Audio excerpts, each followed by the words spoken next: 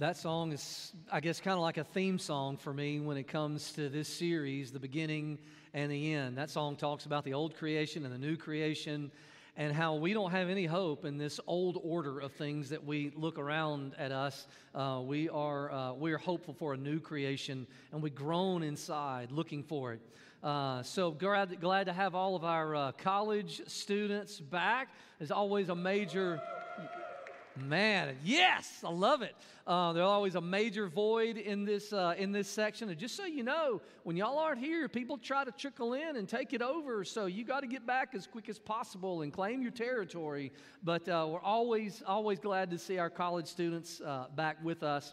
So this sermon, if you weren't here last week, this series, the beginning and the end, what I've been attempting to do is compare the opening pages of Scripture with the closing pages of Scripture. We've been looking at Genesis. We're going to be in Genesis 1 today. We'll be in Genesis 1, 2, and 3 in the series. And we're trying to look at some passages, Revelation 19 through 22. I will tell you, my intention was to spend like 75% of each sermon in Genesis and 25% in Revelation. And man, I've preached through Genesis before, and I thought I could do it, but when I get in, it's really hard for me to throttle back on some of the beautiful things that we see in the book of Genesis. And last week, we looked at one of the most magnificent truths that we believe.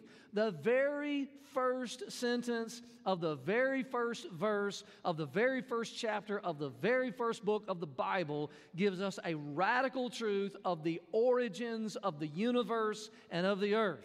It says, in the beginning, God, He created the heavens and the earth. That's what we believe as Christians. If you can't believe that, if you have to adopt some godless explanation of big booms and monkey men, then you're probably going to have problems with the rest of Scripture as well. We have a supernatural, not a natural explanation for how this world came to be. A supernatural explanation of an almighty, eternal God speaking it into existence. Now, we've messed it up. We've broken this good created order that He's given to us.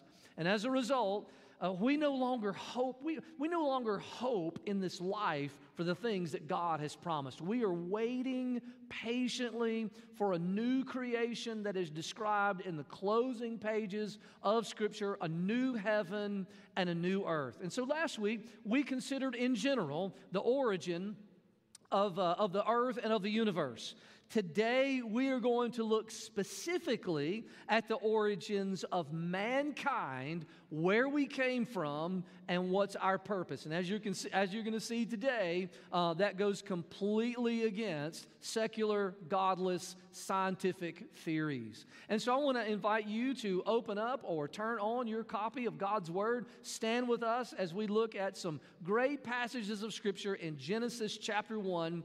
Genesis chapter 1, we're going to start reading in verse 26, and we're going to see where we came from.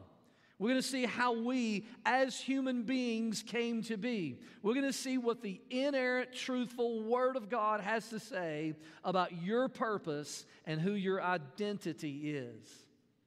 The sixth day of creation, God said, "Let us make man in our image, after our likeness. And let them have dominion over the fish of the sea, and over the birds of the heavens, and over the livestock, and over all the earth, and over every creeping thing that creeps on the earth." So God created man in His own image. In the image of God, He created him. Male and female, He created them. And God blessed them. And God said to them, "Be fruitful and multiply and fill the earth and subdue it and have dominion over the fish of the sea and over the birds of the heavens and over every living thing that moves on the earth." And God said, "Behold, I have given you every green plant yielding seed that is on the face of the earth, and every tree with seed in its fruit. You shall have them for food, and to every beast of the earth, and to every bird of the heavens, and to everything that creeps on the earth, everything that has the breath of life, I have given every green plant for food." And it was so. Look what God said. Look what God says in verse 31. After He created the very first man and the very first woman, the thoughts that I believe that God has every single time that He creates a new human being in the womb, look what God said. God saw everything that He had made, and behold, it was very good.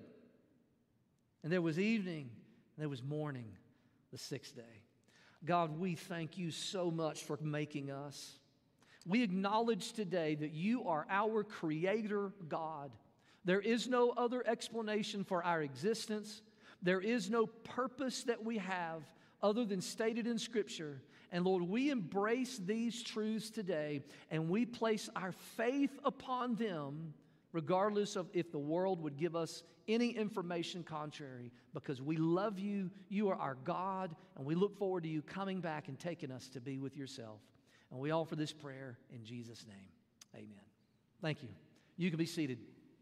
Well, as you can see, these verses in Genesis that we just read, they are completely different than secular, godless scientists tell us about how we came to being. Secular Darwinism tells us that we were simple organisms. We came out of the sea. We eventually became monkeys, and then we turned into people. But God's Word, God's inerrant Word, God's truthful Word tells us that our origins are something completely different. We didn't come out of the sea. We came from the dirt. Ladies, you were formed from a rib. This is what the Scripture teaches us. But the bedrock claims of science tell us something different, something that I think is really more ridiculous, that almost requires more faith than what we just read in the Word of God. And whenever I read a secular scientist give explanations of human evolution and human origins, it does absolutely nothing to touch my soul. It does absolutely nothing to provide meaning for why we are here. It does nothing to give me direction for my life or for the universe, for that matter. It doesn't touch my soul in any way or give me any hope or give me any direction. But man, whenever I read what we see in the Word of God, and how God has made all of us, not just Adam and Eve, God has made all of us in His image. This gives us meaning, this gives us purpose, this gives us direction for where God wants us to be. So what does that mean? God says several times in these verses and multiple times all throughout Scripture that we were made in the image of God, that we were made after His likeness. Well, an image, of course, we're an image-driven culture. We have screens. As a matter of fact, we have screens in our churches. We have screens in our pockets. We have screens in our houses. We have screens on billboards driving down the road. Screens are everywhere. We are a visual culture. And so we kind of understand what an image is. An image is just something that represents something else. It's not the real thing, but it points to something beyond itself. So if I were to even take a picture of you on my cell phone, that would not be you. That would be an image of you that draws attention to your characteristics or to your nature or to your appearance. Now, as a visual culture, we might tend to think that when the Bible says that we were made in the image of God, that has something to do with our physical appearance, like what we look like, our visual appearance. That's not what Scripture means. To be made in the image of God is so much deeper than that. It's not necessarily something that you see with your eyes as much as it's something that you see as a pattern of behavior and a pattern of lifestyle, a pattern of belief. So to be made in the image of God means that we were made and created to resemble and to represent God on earth. And of course, we do this in a lot of ways. We reflect His moral, His spiritual, and His relational qualities. So our character, the way that we live, the choices that we make are meant to reflect God's nature and God's character. This is not true about the rest of creation. Only mankind is said to have been made in the image of God. This is not true about a deer or a buffalo or a bird or a tree or a star, as magnificent as these things are, or a cloud or anything else in all creation. It's not made after the image of God. These things were not made to reflect God upon the earth. We were created to do that. We see this in the way that we think and how we have emotions and how we make plans and how we make conscious choices, how we feel sorry for other people, how we feel sorry for ourselves. You see, you have a soul. That's not true of a tree. That's not true of a turtle. You have an eternal soul that is going to live forever. And it's either your soul is either going to live forever with God, or your eternal soul is going to live forever apart from God, and you are of infinite worth. If you were just one of the billions of people that started out as an amoeba and became an advanced life form of a human being, there really is no definition of a soul in that. There really is no purpose that is behind that. But every single one of us, I wish I had time to really go through Psalms 139. That says that we are fearfully, wonderfully made. That God knit us together in our mother's womb. And that all the days for us were written down before any one of them came to be. See, it wasn't just Adam and Eve that were created by God and that were meant to reflect the likeness and character of God. Each and every one of us, every human being at conception was created by God and was given the image and was to be an image bearer of the Creator. And this has major implications about everything that we do, every category of life, everything that we say and feel. We could talk about what it means to be the image of God by delving deep down into the details of our individual lives as disciples.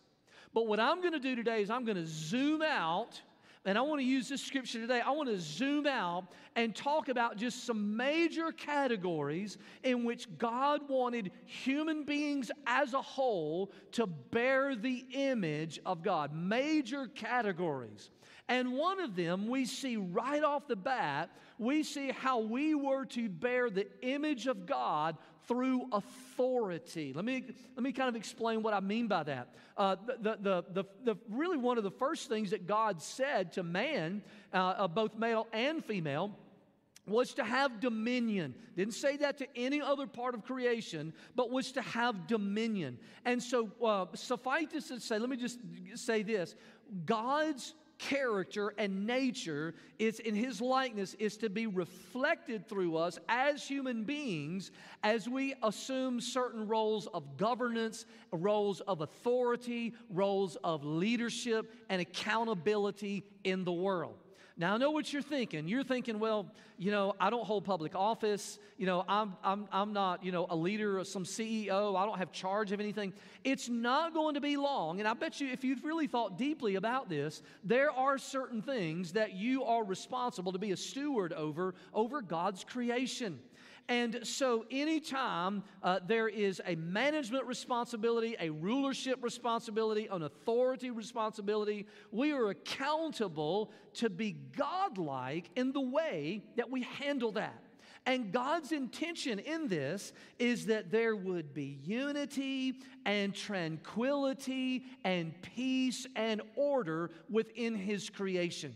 God created something that was very orderly and very tranquil, and He put male and female, He made man and woman, and He said, I want to give you dominion over all of this order. I want you to manage it and steward it well.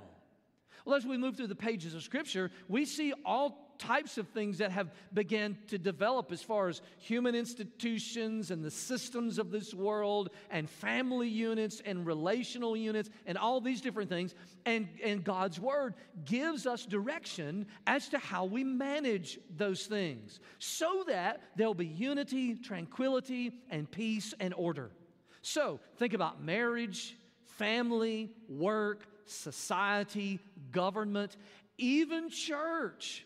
There's supposed to be a measure of governance and submission so that it would all work properly. Is it all working properly? Not even close. Man, we have messed up in governing this great world that God has given to us.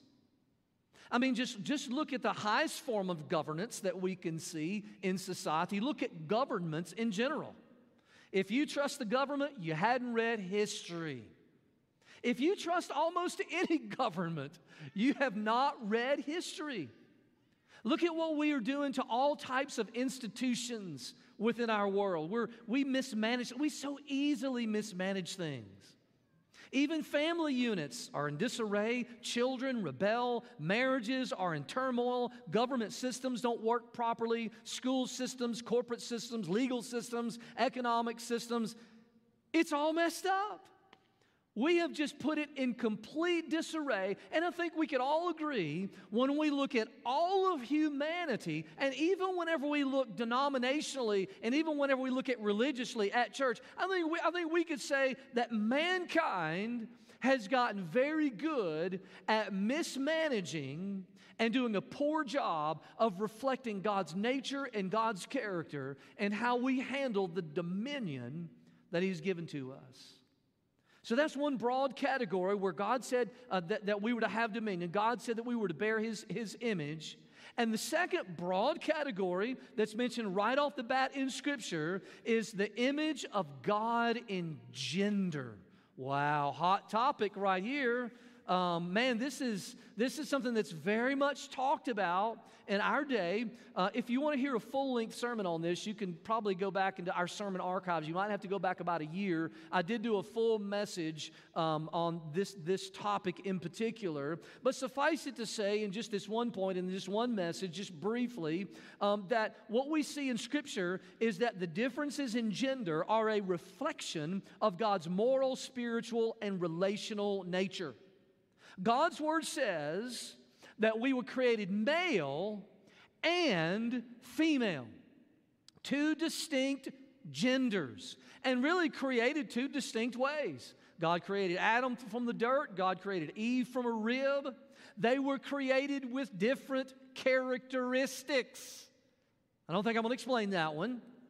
They were built and created for different purposes. We're going to get into this whenever we look at marriage and different things like that. We're going to get into this in a couple of weeks. Different purposes and different roles in marriage. Man, this has been controversial for 50 years. So it's become so accepted in our culture that a lot of Christians don't believe that there are to be different roles in marriage, and those different roles are to be based upon gender. This is so offensive to our world, but we see this in Scripture. Men and women are different. One has a Y chromosome, and the other one does not. That's biology, right? Is that biology? I'm not a scientist. I'll take your word for it. But listen, men acting like men reflects God's image and brings Him glory. I mean, this doesn't mean that we distort this, but men, you should take joy in your masculinity. You should take joy in it. You should be glad that God has made you male. You should be happy and pleased that there is something masculine about you, and you should never be ashamed of it. Ladies, it's the same with you. When women act like women, they reflect God's image and they bring Him glory. Ladies, you should take joy in being feminine. It is godly when a biological female wants to be feminine. It is godly when a biological male wants to be masculine.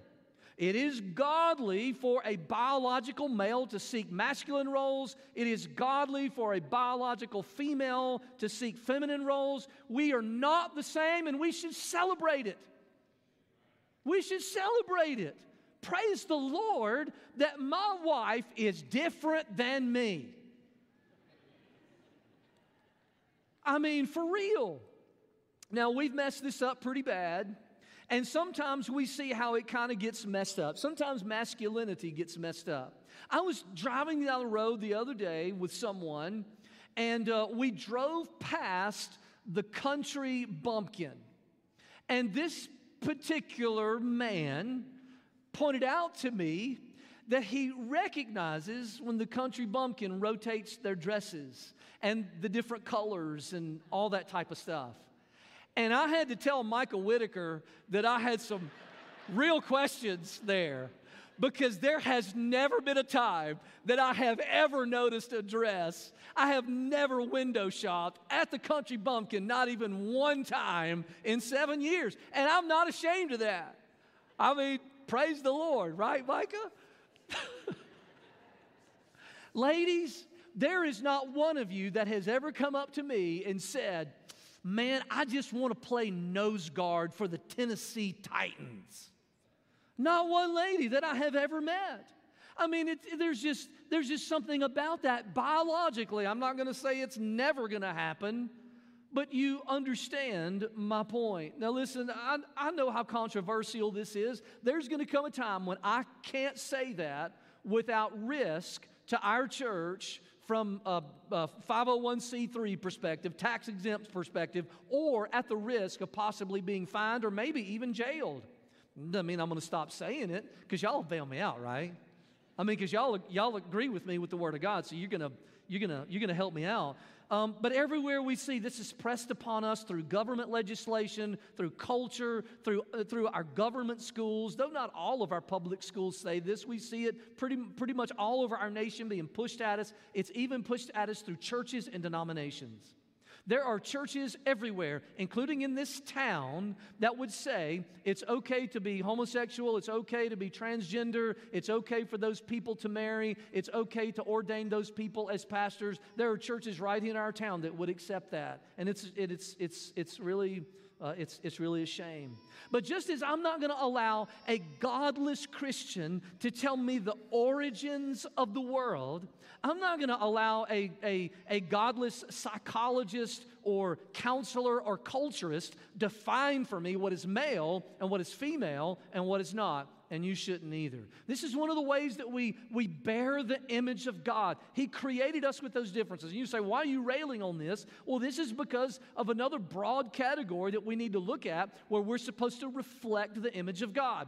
And I call it just the image of God in procreation, but really we could expand this to family in general.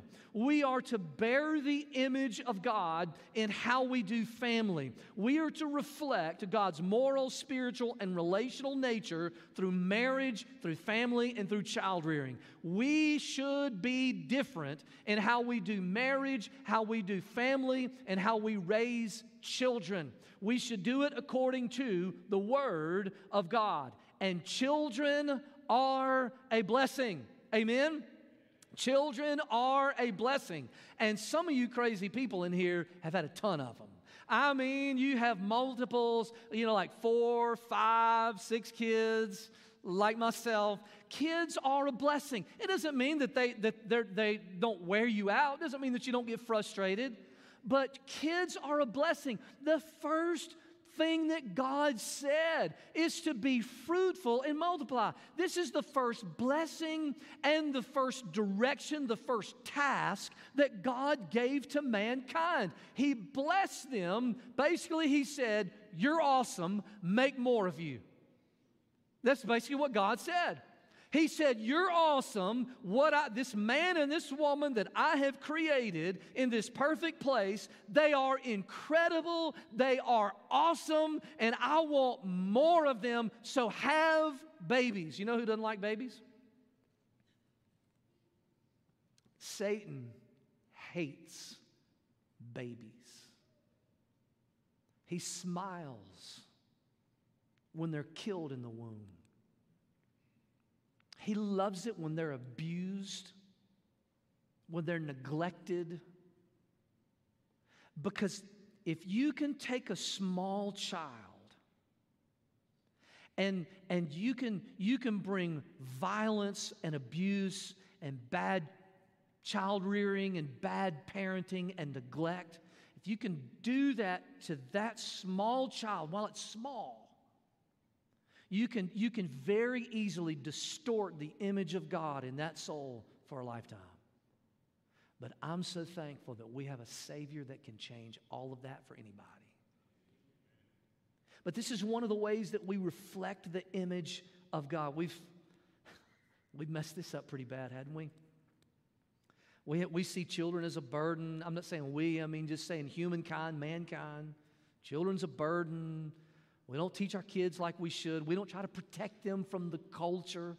Satan is constantly bombarding them from a young age, and we just open the floodgates through multiple avenues. We don't protect them.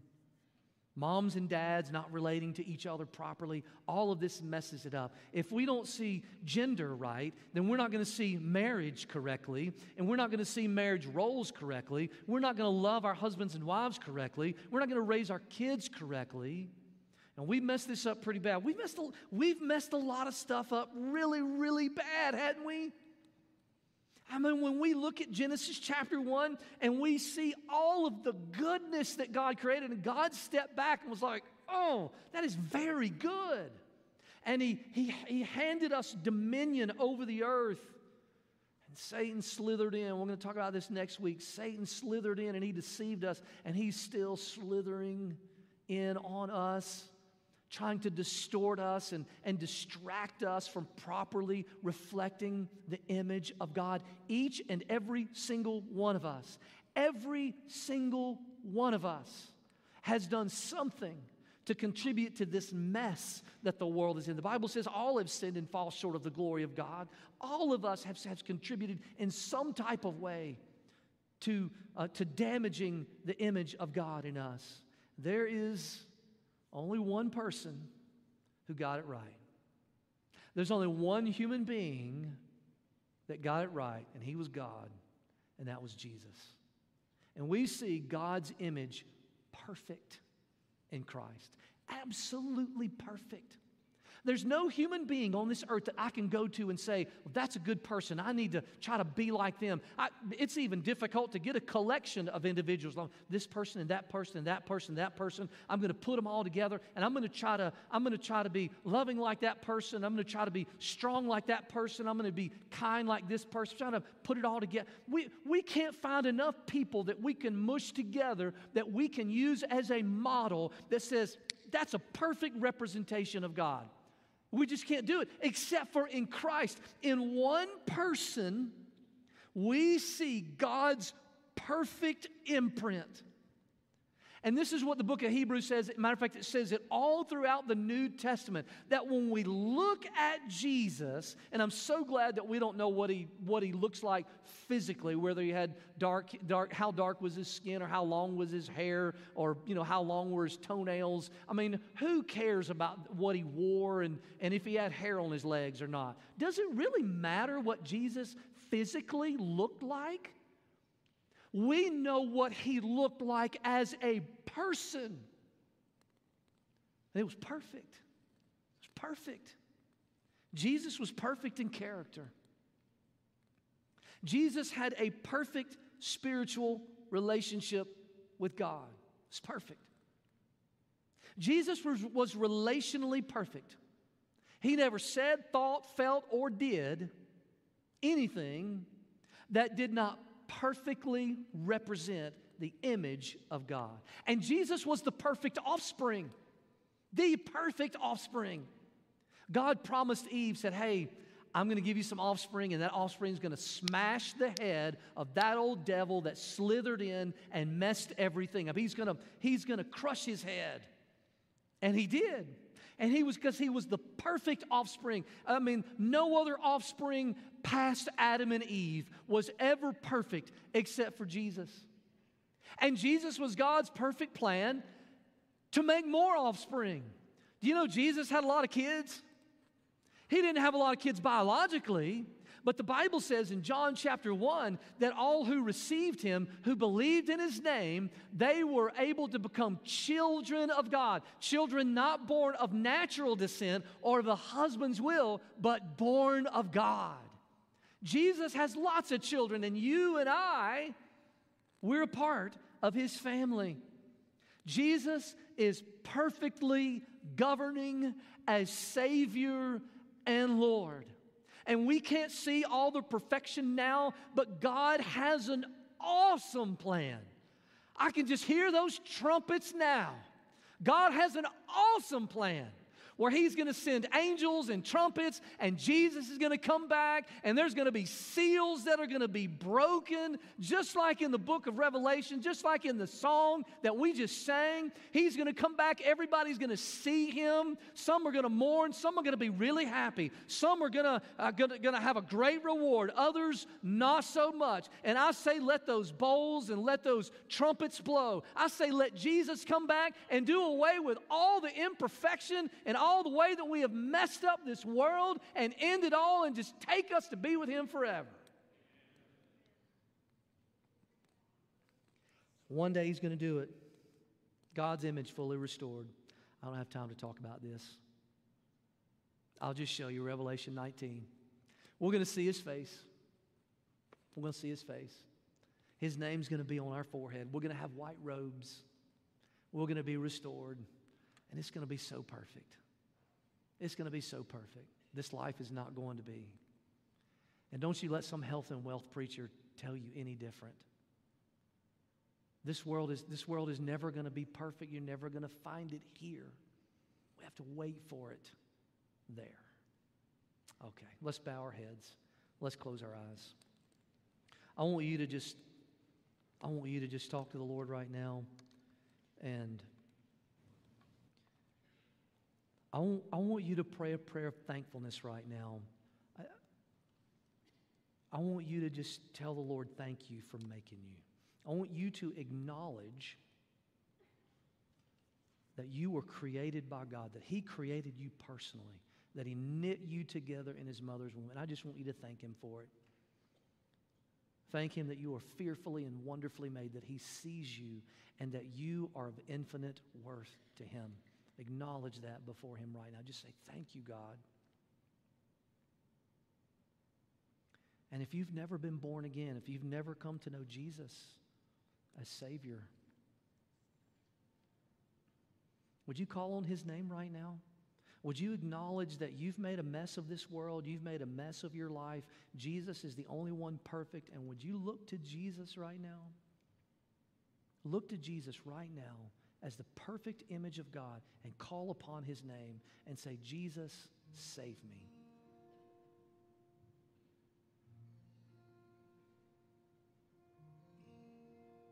And if you're already a believer right now, would you just kind of analyze your life and say, Lord, show me what is distorting my life from reflecting your image.